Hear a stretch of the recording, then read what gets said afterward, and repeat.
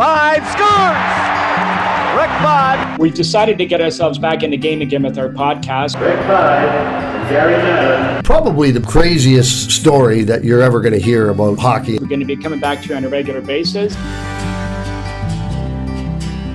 You are listening to Squid and the Ultimate Leafs Fan.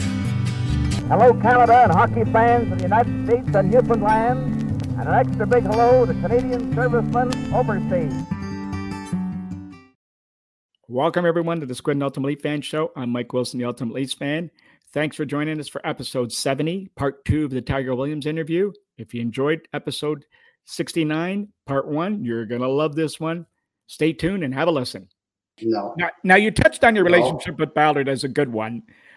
A couple things here. Now, you're one of the few guys that really could speak to him, but there was a time when you and Harold apparently had an argument over something, and he made a comment to you that, well, you're just a stubble jumper from Saskatchewan, and you replied right back to him that, well, it's better than being a fat old bastard from Ontario. Well, Mr. Ballard would challenge different players to see what they were made of. And if you did not stand up to him, he didn't want you. He didn't respect you, and he didn't want you. So what you had to put your balls on the line with him. And when I called him a fat bastard, and I stood up and said it right to his face, he liked that. That's when we became buddies, right there and then. Because he knew I wasn't going to put up, yeah, he's the owner, yeah, he could trade me, but you're not going to disrespect me in front of my teammates. I don't care who you are. Because you know what? There's lots of other teams I can go play for. But I want to stay in this organization. I wish I was still there to this day. I loved it there every second of my whole career. I loved playing in Toronto. I loved the fans. I loved everything about the whole thing. And but if you're going to call me out, even if you're the guy signing the checks, you're calling out the wrong guy because I'm going to react. Because I have to show that strength to my teammate that I can't pick and choose. Now, is that why you gave him the bear? Hey, now, Tiger, is that why you gave him the bear rug as a gift? I gave him the bear rug at the end of that year just to kind of make him feel a little bit. And he loved it, and I wanted to do it for him. And I just liked him. Old Popsy was the guy who used to deliver the popcorn and the ice cream and the Maple Leaf guys. I flew out from Vancouver to his funeral. Guess how many people were there? You? Popsy and me. Yeah. And I paid for the funeral. So some of those people were awesome. Now let me ask you this. Did you ever cut the $100 from King and Ballard that owed you from the Grey Cup? Oh, yeah. We used to have well, that Hamilton Tiger Cat thing when he put those on the boards and then the league didn't want him to, and I said, well, he put them on for me and all that. I mean, you know what? Mr. Ballard was a good guy. I liked him. Some of my teammates didn't, but that's their problem. They should have went and talked to him about it, and challenged him. I challenged him all the time. Yeah, he wasn't a bad guy. He was just cheap. I mean, but I remember something similar to what you went through with him. And we're getting on the plane at Charter one night, and Harold's behind Gary Lehman, who's right behind me. And someone had said something, or I think Gary said something to me about, it was right near the end of the season and my contract was up. And Ballard said, he goes, he won't get another goddamn dime out of me. And I just turned right around and I just stared right through him with my eyes. And I didn't move. I just stood on the step of the plane and I didn't move. And then just turned around, got on the plane, never said anything, just stared at him. And I think I could have burned a hole through him with my eyes when I did that. So, but he gave me the contract I wanted. So I didn't, I didn't mind the guy except for the fact that he was sometimes cheap and sometimes he said things in the paper that some guys couldn't handle. Didn't bother me, but bothered a lot of other guys. Well, I think Mr. Ballard's attitude was he wanted to, no matter what it was, for whatever reason, he wanted the Toronto Maple Leafs on the front of the the Toronto Star or the Globe and Mail every single day. He didn't want to share that space when the Blue Jays come along or the Argonauts were around or whatever else. Yeah. He wanted to be on that front page, and he would do whatever he had to do that. Well, to me, that's a guy that's he's a smart man. He's a good businessman. And the only thing that was sad about the only thing that I could complain against about playing for the Leafs were in our day, we didn't get any stock options. That was not right. We should have got stock options or had the opportunity to buy shares. Trying to buy Toronto Maple Leaf shares when I played there, I'd go on the bid. You'd be on the bid for a month and might get 5 shares because, I don't know if I don't think any of the other guys even thought about it, but, I ended up having a few thousand shares when Mr. Ballard got bought out and life moved on. But it would have been nice as players to own that stock. Because that stock, I'm buying it between $6 and $12. And when he died, it was $170. That was a good investment. Yeah, well, it's funny. I got a funny story about that because my contract when we were negotiating, Harold wanted to give me 5,000 shares of Maple Leafs stock. And I'm like, no, I don't want stock. Of course, I don't know anything about stocks. I wish I had known Mike at that time because he would have said, yeah, grab them. Because I think they were like $20-some, and then they went to 250 and split 5-1 or something. And so if I had got those, I just wish I had known because I didn't know anything. It was like, no, I want the money. Oh, I would have rather had. He could keep the money. Give me the stock. Well, I didn't know. I didn't know anything about it. So I get it. Now, Tug, you touched on your relationship with Jim Gregory, great man. Anything else you can add about him, your relationship with him? I know. I really respected the man. I thought he was good. I thought he was very fair to everybody. The one thing about what he did, well, that whole organization did when I was there, was everything was first class. They never nickel and dimed anybody. And, we stayed at the best places. We chartered all the time. They made it as best as possible for us.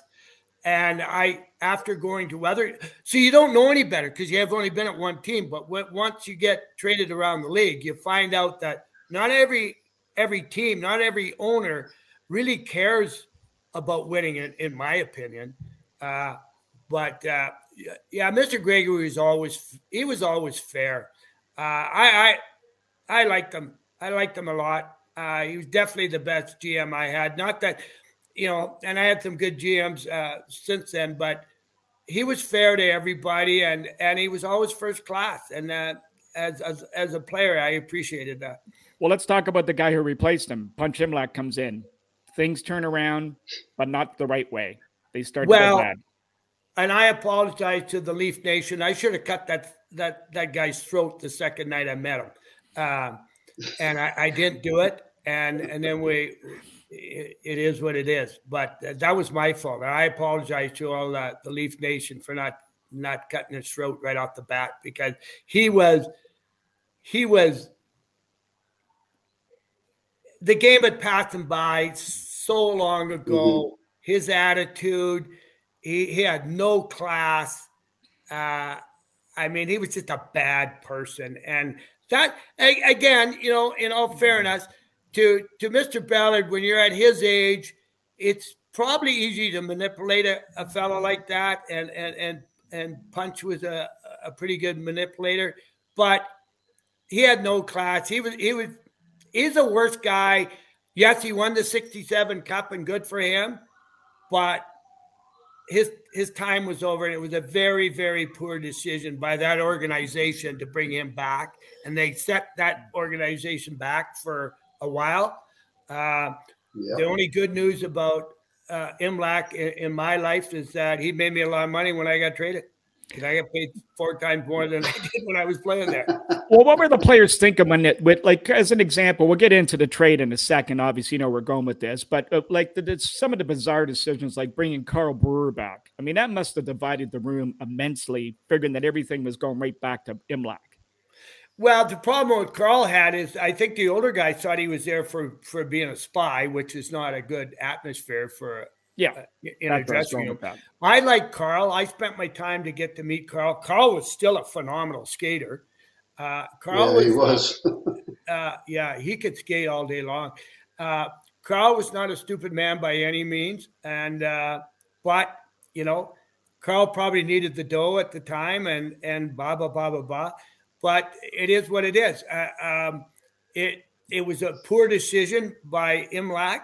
It didn't serve them right. I remember the time when we were like, if you ever raced, nobody could beat Carl Brewer around the rink. Nobody, not even Solomon could beat him.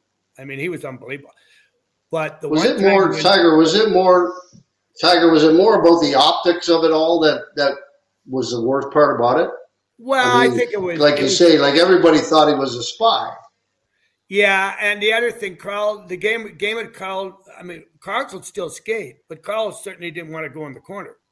And it wasn't when we were doing a drill, we're skating around the rink. I don't know, guys had to do 6 laps or whatever it was, and Carl's going a million miles an hour. He goes to pass Ian Turnbull, and Turnbull sees it coming. He pulls the net. Yeah, Carl's not paying attention. He runs right into the net, blood everywhere. I'm on the forwards, the D are doing it. I'm on the bench. I go to jump over the boards. Dan Maloney grabs me and he goes, "You let the bastard bleed to death. You go out there, I'll kill you." I said, "Stop, she's my teammate." And I go out there. But, I mean, those are things that happen that are a bit of a blemish on the organization, but we've all got over them. And but as a person, I had no problem with Carl personally, but I took the time to go and talk to him and meet him. But it was just another thing that Imlach was just jerking us all around. That's what that was about. Well, let's get into the root of the whole story here. February 18th, 1980, changes both your lives. You get the call, you're on the move. Walk us through that whole event in that day. Well, it was very, very strange and not very respectful, but we played in New York, and we won the game that night. We went over to Long Island. Some of the guys would stay in New York and do whatever they were doing. I went back on the bus over to Long Island, and my roommate, who I got traded with, was the first time we ever roomed together. So that was strange too, with Jerry Butler. And so it wasn't until, 1 in the morning or so, whatever it was, I got up to go take a squirt, and there was an envelope, had been slid under the door. And I opened it up, of course, and it said, "You and your roommate have got traded." Never said where. Be in the lobby at 7:00. Well, Butsy wasn't even there. He wasn't even home yet. So now I'm thinking, okay, well, nobody had signed it, and it was on hotel paper. So I'm thinking, is that one of Sittler's and Lanny's jokes they used to do? Like what the hell's going on here? So Butsy comes home. I don't know what time it was. His wife probably doesn't want to hear that now. And so I show him the letter, and he goes, "Well," he says, "those guys are dicking with us." And I says, I don't know. So anyway, I said, "Well, I'm going to find out right there and then." Now he's there. So I throw on my sweatpants, and I don't even have a shirt on. I go up to the suites where Punch is, and I'm banging on the door. They won't open the door. They said, "We're not opening the door." And I said, "Open the door. I'll kick the door down." Well, all of a sudden, the security comes. So I got no shoes on, a pair of sweatpants, no shirt. The security threw me out of the hotel. I'm outside. And I'm trying to get in the door, and I'm wrestling with the doorman. And I said to him, "Listen, I'm staying here. You guys don't want to get hurt. I'm going back up to my room. I got to get dressed if I can't stay here." So anyway, I go back up to the room. They never bothered me. We went back in the room. When we got down in the lobby in the morning, we still did not, to this day, nobody's ever told Jerry Butler he got traded. Or me. To this day. And we're flying. We fly back to New York to Toronto. We jump on the plane in Toronto. We're heading out to Vancouver. And Butsy looks at me and goes, "I hope you're not bullshitting me." Okay, so away we went. That's how it happened. Squid, your story. Yeah. I mean, ours was a little bit better in that they did tell us, and Harry Neal came to our apartment. Well, actually, it was funny because when I got drafted and went to Vancouver, Lupul and I were rooming together, and but we couldn't get an apartment. There was no apartments available in Vancouver. So I stayed with Glenn Hanlon, and then in February, we got an apartment finally, and it was in the building right beside Harry Neal's. So anyway, about 6:30 in the morning, I think it was, because of the time change and everything. He wanted us to find out from him before everything broke out in Toronto. So he's buzzing on and we had a little party the night before because we moved into our apartment, and my phone starts ringing, and I'm what the heck's going on? Like, our phone isn't even hooked up.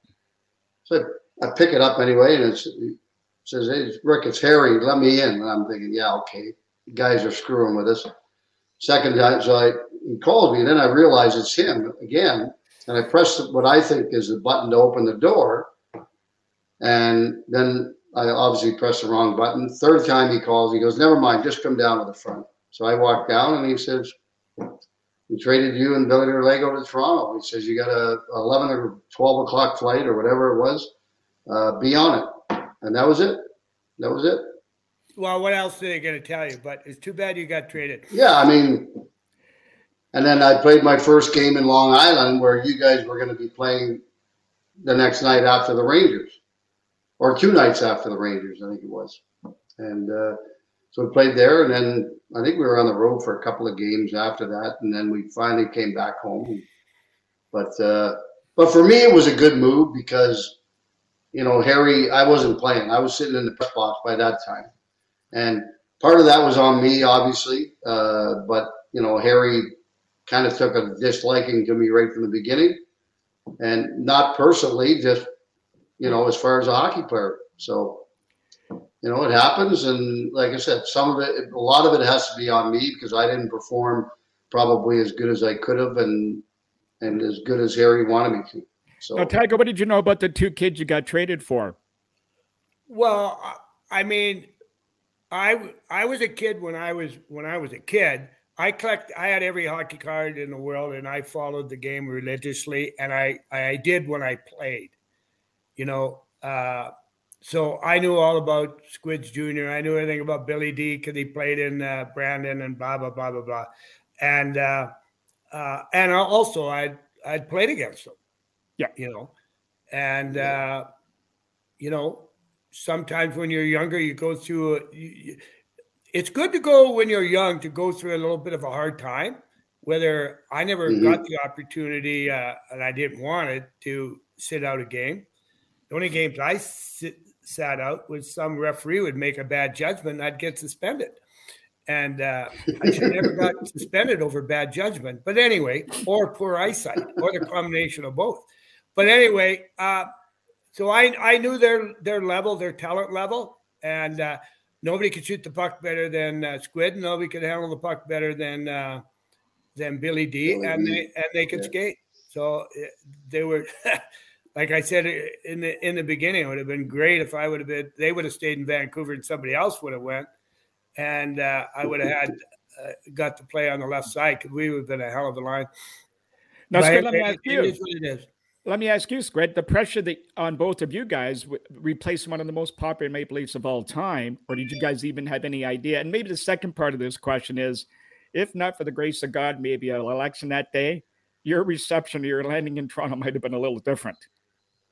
Oh, yeah. Yeah. Well, we get on the plane and Billy goes, "Hey, let's have a couple of beers." Because we were flying to Toronto, staying overnight, and then going to Long Island the next day. And the captain comes on the speaker and he says, "Well, today's election day, ladies and gentlemen, and we will not be serving any alcohol on the flight." Well, I swear, Billy, I think he offered $1,000 to the flight attendant. I said, "Billy, we don't need a beer that badly. Like, I mean, we got to go to Toronto, then we got to go to Long Island tomorrow. We're probably going to be some press at the airport." And sure enough, we didn't get a drink. And when we got there, every TV station, newspaper were waiting for us at the airport. So it was probably a good thing that it was election day. Otherwise, our arrival might have been a little bit different. Well, that's the other thing, Squid. If I would have played with both you and Billy, the beer days would have been over. Or you would have been getting funked. Well, we're going to get into that in a second here. Now, Tigers, Squid and Billy both start putting up some good numbers, but you yourself had your biggest year, 35 goals, 62 points, second most penalty minutes you had in your career, 343. You just said, but you must have been keeping an eye on these guys a little more of their progress going forward. Well, good players are good players. And sometimes when teams put good players in the right situation, they excel. And maybe in Vancouver, they were not put in the best situations. I don't know.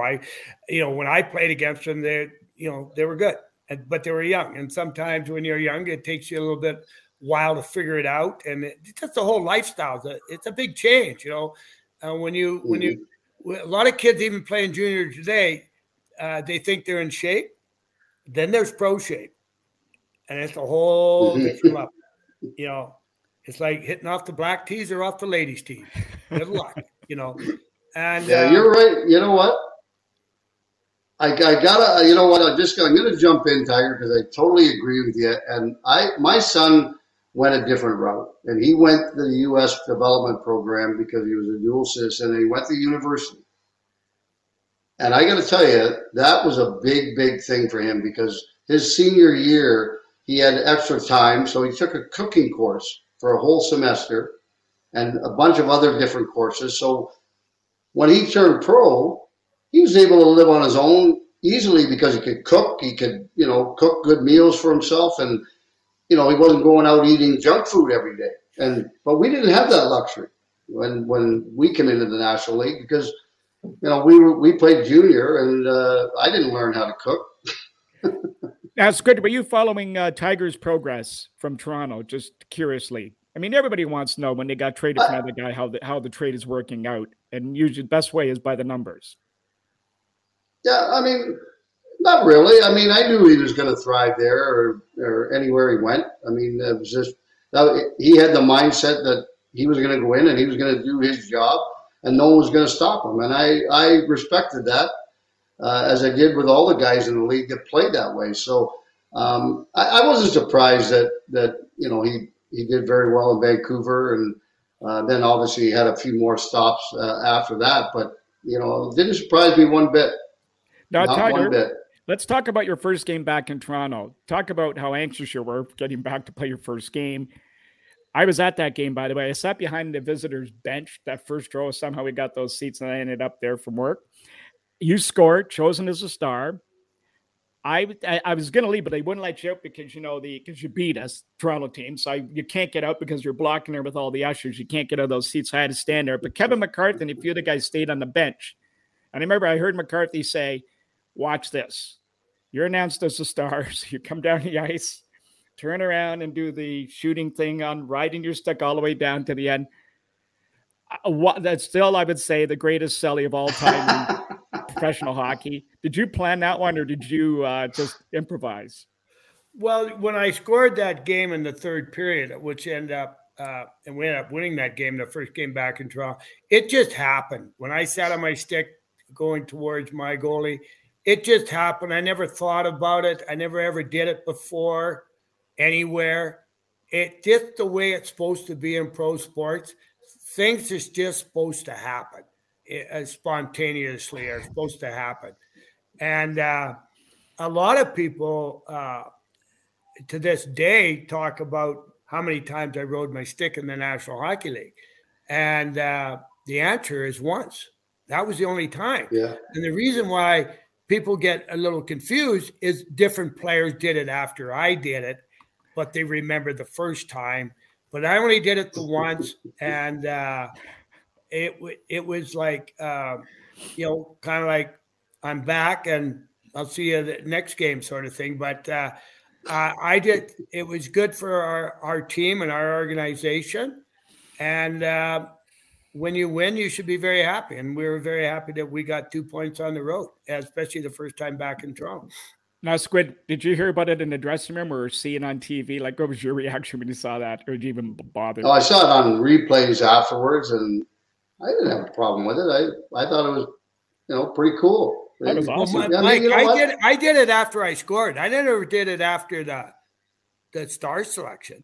Oh, I thought you did it after the start selection. I know you did. I thought you did it. No, it was after he scored. Oh, you scored the goal. Every guy on the bench on the ice seen it. No, I never did it after. No, it was after he scored a goal, and you know what? I didn't have a problem with it. It was 5 minutes to go in the game, or whatever. That's what it was. It was near the end. Yeah. Well, you end up in Vancouver. Roger Nielsen, the old familiar face we talked about in the game. Talk about that run the team went on right to the Stanley Cup final with the white towel and the whole shebang. Well, that was the following year, wasn't it, Tiger? The following year? Yeah, that was 82. Wasn't that the following year? Yeah, that was 82, yeah. Or 2 years. The white towel thing is interesting due to the fact that every fan in Vancouver, they created this white towel thing that happened at the baseball game the other night between Atlanta and the Dodgers. Was the Atlanta people had red flags or red towels, whatever you want to call them. So the people of Vancouver own that, right? They're the ones that developed it, and good for them, because that was another spontaneous thing that started. But the reason we went to the finals that year was only for one reason. We had a really good coach, and we had a really good character team. Our talent base was not all that great, but if you look around, if you go through that whole team of the guys that played, I think 16 of those people remained in the game, working in the NHL or in junior hockey, but mostly in the NHL, whether they were coaches, GMs. Jimmy Nails, the GM in Dallas, he was on that team. Ronnie Delorme scouted after that for 30-some years for the Canucks. Thomas Gradin scouted. I mean, Stan Schmiel. I mean, Kurt Fraser coached in Atlanta for the Thrashers when they were called the Thrashers. I mean, most of those fellas stayed in the game. There's only a very select few of us that didn't. Because I'm one of the only guys I don't think that ever worked for a team ever. And it just showed you the character and the guys, the love for the game that team had. The other thing that we had that nobody ever talks about, but we had probably the two best trainers in the league. Our medical trainer was phenomenal. So, that was Larry Ashley, right? Yeah, Larry Ashley. He was unbelievable. Yeah. Kenny Flager was our equipment guy, and everything was always done perfectly. Larry would, he would work on the guy's legs, arms, whatever, and get them ready to play. And I really believe that had a lot to do with it. We didn't. A lot of guys, we hardly missed a game in the playoffs. The main core group, which was all about, and Harry Neal and Roger ran a good show. I loved playing for Harry Neal when he coached me and as GM, because he was a funny guy. And the other thing about Harry Neal was interesting was Harry Neal, you could go a month and never see the same practice. That's a guy that's got brains. These other fellas can have a practice and you'll see it over and over and over again because they're not thinking about changing their practices, So to me, that's a sign of a good coach is a guy that has different practices and practices that are there for development of the game, whether it's power play, penalty killing, forecheck, whatever it is, right? And Harry always had practice. Roger always obviously did too, and they were a good tandem. Harry and Roger were a good group to work for, they were good. They were good people. It's funny when you're good people and your teammates respect management, how much more you get out of each other. And we did that with that group, and we were close.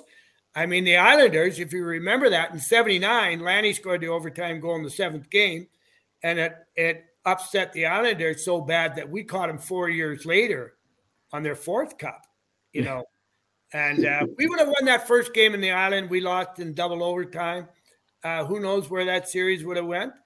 But it was fun. It was a tough series, getting rid of even LA, getting rid of Chicago. Those were friggin' battles, That was when hockey was knock 'em down, rock 'em, sock 'em. It was good. But the Islanders had a hell of a team. And if I'm going to lose to somebody in the finals, I'd rather lose to my buddy Trottier than anybody else. Now, how did it all come to an end in Vancouver for you? What happens is that sometimes in a dressing room, the management think you're bigger than they are, and you have to go. And that's what happened in Vancouver. I was getting towards the end of my contract, and I had a lot of, the guys would listen to me no matter what. And sometimes management and ownership, they don't like that. And the other thing that really, I think, upset the ownership group was I bought a house in West Vancouver in the British properties, the who's who of the zoo live. And I don't think the ownership group appreciated me buying $1 million house. And I think that ticked them off. But anyway, when you look back at it, getting traded is a good thing because, again, it's just the way the sports world works. Is every time I got traded, I got more money. Well, let me stop you right there. There's where I want to go with. There's where I want to go with this. Now, you told us a story one time, and let's see if I get this story right. You asked for your pay because you're moving to the States, so it's a different currency. And they said something to the effect, well, we'll prorate on conversion. And you said, no, it's not going to work like that. I'm making $1 Canadian. I want $1 US. And besides you're moving my family, I want a new contract or I ain't going anywhere. Is that kind of how it all went? Yeah, basically. I mean, again, a lot of players, first of all, I never had an agent. My first contract in Toronto, Herb Pinder from Saskatoon helped me out with that contract. And he did help me out a little bit in Vancouver, but I never really had an agent like a full-time guy, right? To me, I used to hire the odd labor negotiator who was at the top of his game to help me out and give me some advice and look at some of the contracts, because who knows if they change the wording, if they don't think you got a guy looking after the farm.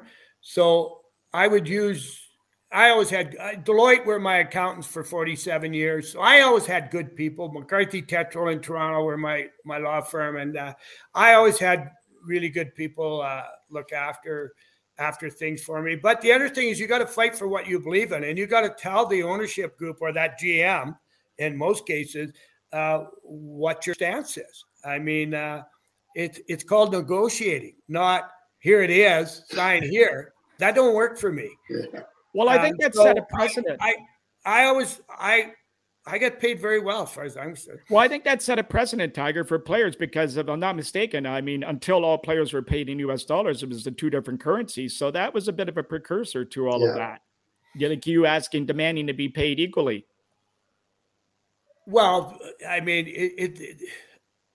because that only makes sense. Because anywhere, and if you're working for IBM or you're working for CN Railroad and you're working in the States, you're getting paid in US dollars. I mean, come on. This is the way the world works, guys. But again, some players get intimidated when you're in that friggin' office by yourself and there's probably 2 or 3 of them in there and you're in there by themselves. That's when you got to get aggressive.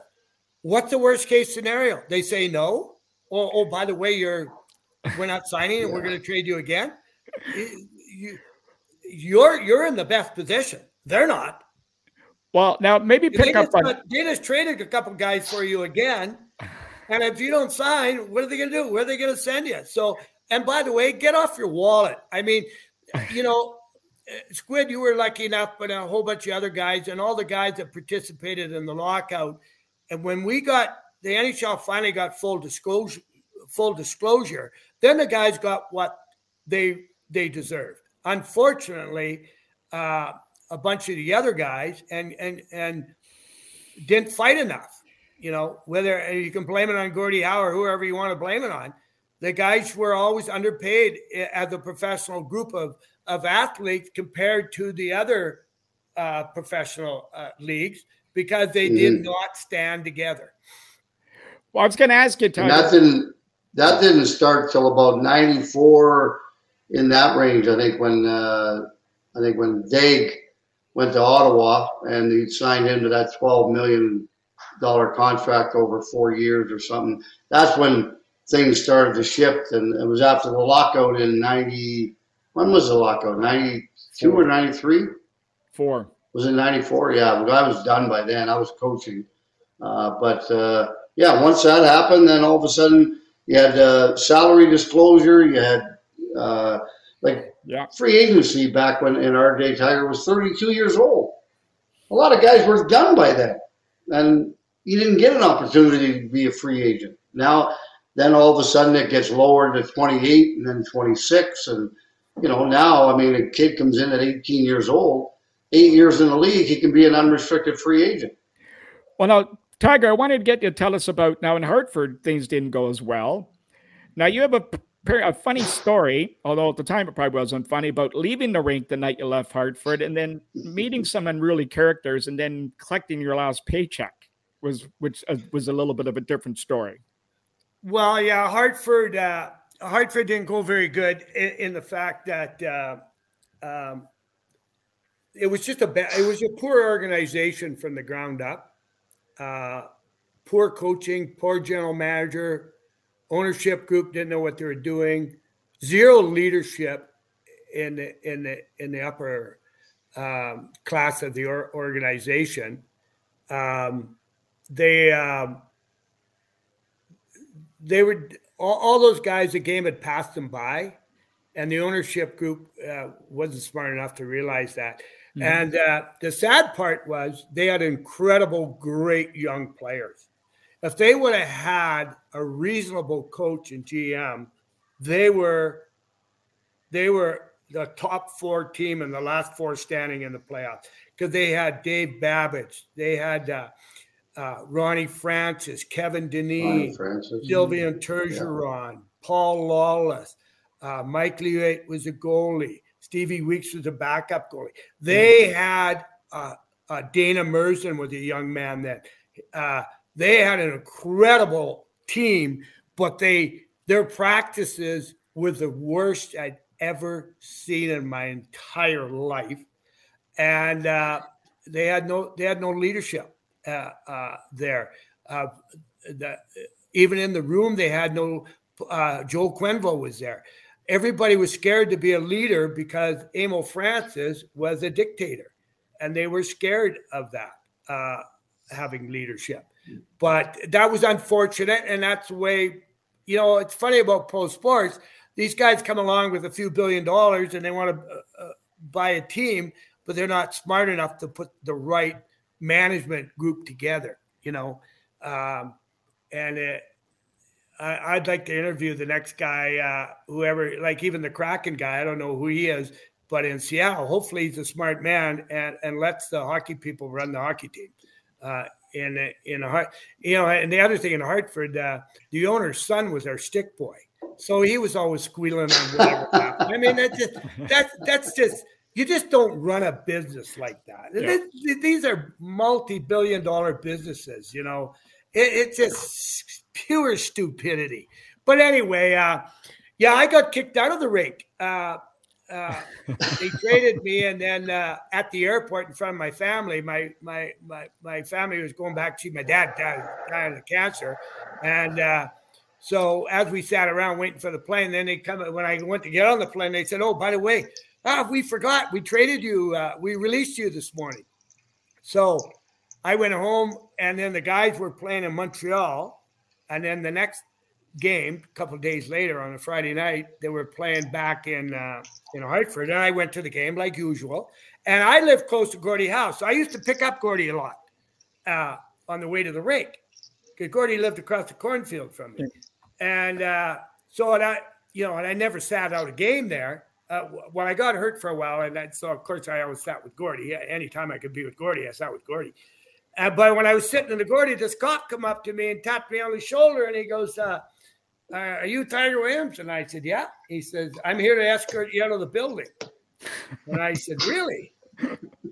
I said, "Well, you're not big enough." And I stood up, and I give him a bit of a shove, which apparently is not good. And he says, "Come on, let's go." And I said, "No." I says, "You better go get some help. I'm not going nowhere." And so he took off. Gordy's hugging me. I sit down again. Gordy hugs me, and I think, well, he's probably going to come back here. So I take my tie off because this could be a bit of a rodeo coming up here. And I take my tie off and put that away because you don't want a guy grabbing and choking you to death. And Gordy says, "Tiger, you don't need this in your life, and I don't need this in your life. And I'll come and see you after the game." And blah blah blah blah blah. And I says, "No, Gordy." I says, "I fought my way in this league. I'm willing to fight my way out of it. That's not a problem." And so they come back, and this time there was 4 of them, and they kept their distance. They were a couple arm lengths away on both sides of me, and they pulled out their guns, and they just went, "Turn around. We're handcuffing you. We're taking you out of the building." And I said, "I ain't turning around. I said, "Which one of you guys is coming first?" I said, "Which one of you chicken shits is coming first?" And the guy goes, they're pointing their guns at me, and Gordy says, "They'll shoot you." I said, "They don't have the balls to shoot me." And anyway, they piled on me, and they took me down to my car, and they give me a thing that I was never allowed back in the building the rest of my life, or I'd go to jail or some bullshit.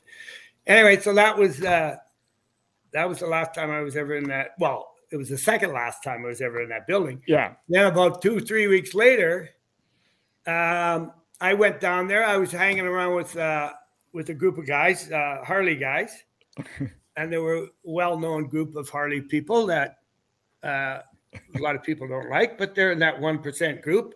Smart guys can figure out who they were. Yep. And I had a relationship with those guys throughout from my days in Toronto to Vancouver, everywhere, because they're all across the country. And for some reason, we'd always spend a little bit of time with each other when nobody was looking. And so they were at the bar that I went to watch the hockey game. And I never met these fellas before, and I met them. And then 2 or 3 weeks later, I hadn't got a paycheck. And so we jumped on our Harleys, and we drove down the Hartford Civic Center to go get my paycheck. And they walked in first, and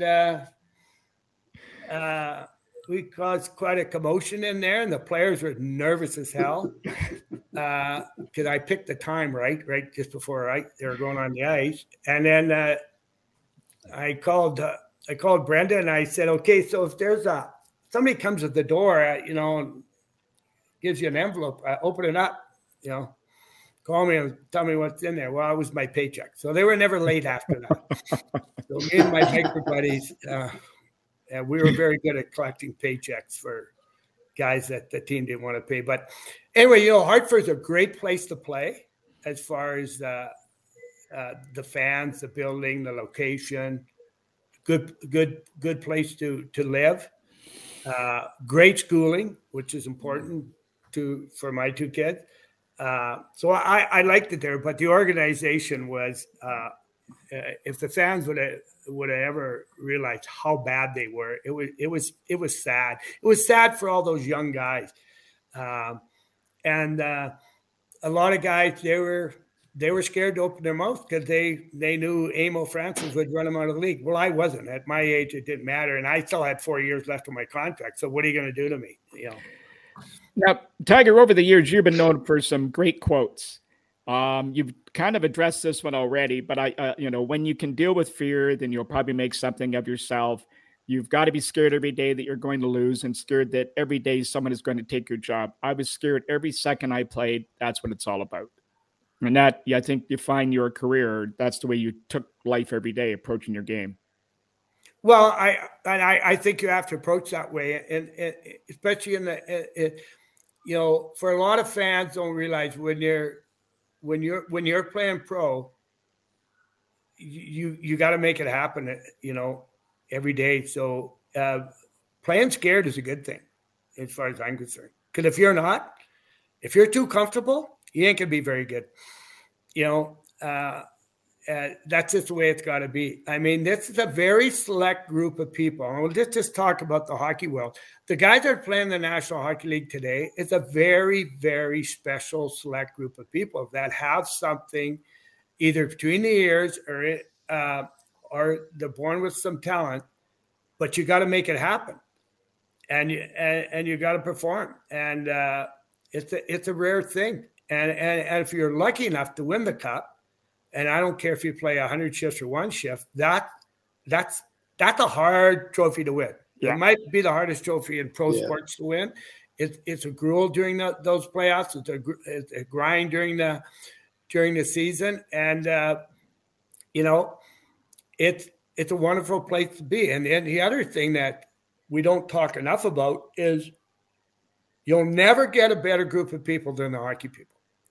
I would imagine Squid and I together, we might be able to, and the different teams we played on and the different guys we met, whether it was junior or after now in post your career, is you wouldn't, for me, I'm playing on 5 teams and playing in the league for 15 years, you can't count 5 guys that you'd want to hit over the head, They're a pretty phenomenal group of people in the National Hockey League, and good for them, and I think that goes all the way back. Who contribute to this group of good people are not just the coaches; these are your billets. All of us, most of us, had billets, and for me, I wouldn't be sitting here talking to you guys without my billets in Swift Current, Millian Gord, Olsen. Then the coaches, the trainers, they all help in mentoring you as you go on, even as a pro. And if you're with good organizations and have good people and your teammates it's a phenomenal group of people. And that's why we're still together. Like Dave Schultz, the Hammer, I love being with him now. He's got the best hairdo in the National Hockey League for a guy who's 7 years old. But, I battled with him. I, thought about killing him more than once. And now I can't wait to see him again. He's just a great guy. When the game's over, it's over, man. We're just the same again. So it's a and, I'm a big fan of Bettman. I think he's done a phenomenal job. And I would like the fans to quit booing him. I don't think that's right. There's no need for it. And so you people out there, listen. I haven't got time to slap you all. But I like him. I think he's done a great job. Him and Daly, I think, have done a phenomenal job.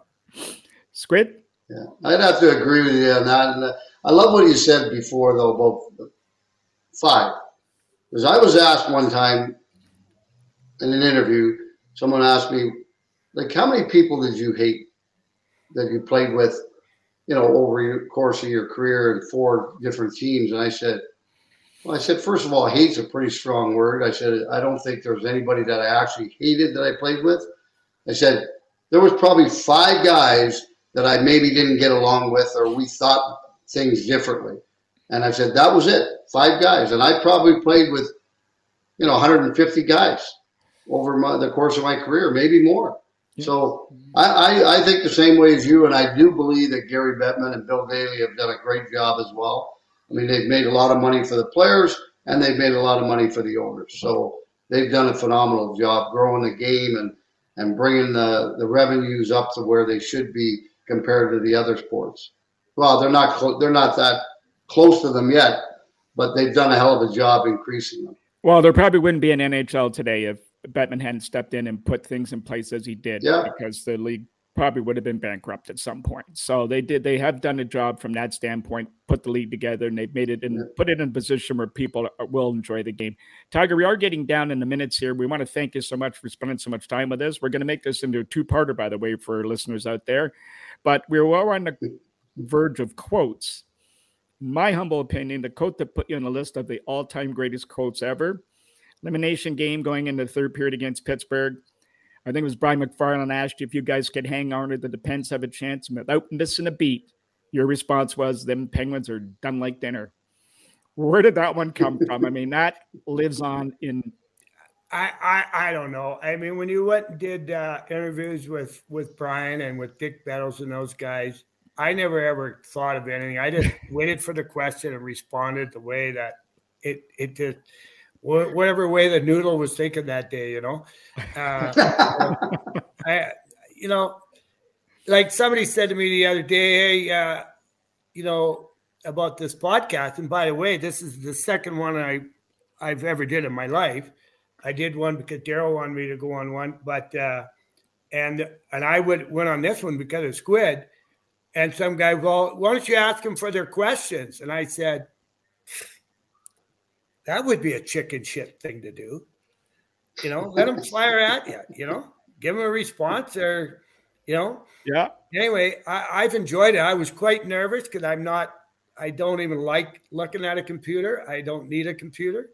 I'm like that fellow that runs that $80 billion private equity firm out of New York. He doesn't even have a cell phone. But I'm glad I got through it. Well, I want to ask you a couple of things. Now, you're a bit of a prankster, and some of the pranksters you came across throughout the years. Now, one story I heard about you. I know your buddy Daryl was probably the worst, but he got away with it every goddamn time. Nobody could catch him. Well, here's one, Squidford. Maybe you don't know this one about Tiger. More precious memories at the NHL players meeting. I think they're in the Bahamas or something, and there was the big formal dinner, and you were hiding behind a bush and pushed Wendy Sittler into the pool, her and another girl, when you're formally dressed going to the party. No, I was actually at the Calgary Stampede. Oh, okay. Yeah, we were at the Calgary Stampede together. The Montreal guys and us, the Canadian guys and us, we're playing a baseball game for charity during the Stampede. And, Wendy got pushed in the – but everybody should know, I wasn't a very good skater, and I stumbled a couple times, and she just happened to be in the way, and she got pushed in. She's still mad. That's what I'll probably live to be 180 because she ain't gonna let me go up above her and sit beside her by the pearly gate. She doesn't want me up there. Well, I was going to ask you had a very strong bond with Daryl Sittler, maybe not the night of the pool incident, and Lanny McDonald. It's been over 40 years. I mean, you've touched on it briefly, but what cemented the relationship with these guys? You and Lanny are Western boys, so that might have helped, but you also were battled against each other once in the playoffs. Well, Lanny and I did. Of course, Daryl and I, thank God, we never. It's just the way it is. I mean, Lanny's job was to score goals, and my job was to stop him from scoring goals. So you got to do what you got to do because I got a different crest on me that I have to look after. I have to honor that crest. So I got to do what I got to do. And Lanny and Ardell, they were a little upset when I cut him for 9 stitches, but he also could have quit shooting the puck at my goalie too. He had that. He could have made that decision. He elected to keep doing it. So I had to do what I had to do. That's just the way the world works. But we've been good friends for 47 years, us two, and you throw in everybody else, but those two and Trotch and Dean Kennedy. There's probably about my group. There's probably about 50 of us that we hang together on it. We keep track of each other, and that's what we should do. It's nice to see what their grandchildren are doing now. Never mind their own kids. But that's what the game's all about. It's about people, and I say this all the time. Good people have good results. Bad people don't have zero for results.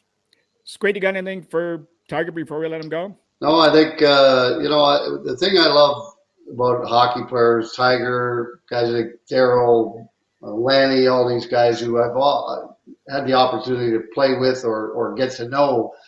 Family is so important, and you got to look after your family, and that's kind of the number one thing, and that's what I love about hockey players. They look after their family, when they're playing. They look after in the dressing room and on the ice. And then afterwards, when they go home, it's all about the family as well. And Tiger's one of those guys. Well said, Squid. Good for you. I second that motion. Well, any final thoughts from you, Tiger, before we let you go? No, my final thought is thanks for having me on. Thanks for calling me, Squid. I appreciate the call. And Mike, the ultimate Leafs fan. I think there's a few other guys out there that might want to challenge that. We have a guy here in Swift Current that he's license plates Leafs. He's got his sign on. Everything's Leaf. So good for him. Larry Jensen's his name, and he's a huge Leaf fan. But they're all across the country. They're everywhere. Amazing thing. Everywhere, They're all across the country, and the Leafs fans are good people. That's the one thing when you get traded the first month or so, you miss those people. There's a lot of good people, but there's good people. I found out there's even in LA, there's good people everywhere. In Detroit, I love Detroit too. So we just got to keep being. We got to get through this pandemic. We got to keep encouraging people to get vaccinated and move on, because you're going to have to get it sooner or later. Yep. And this stupidity of not getting vaccinated, I don't get it. But anyway, I'm encouraging everybody to get it vaccinated as soon as possible so we can get back to normal.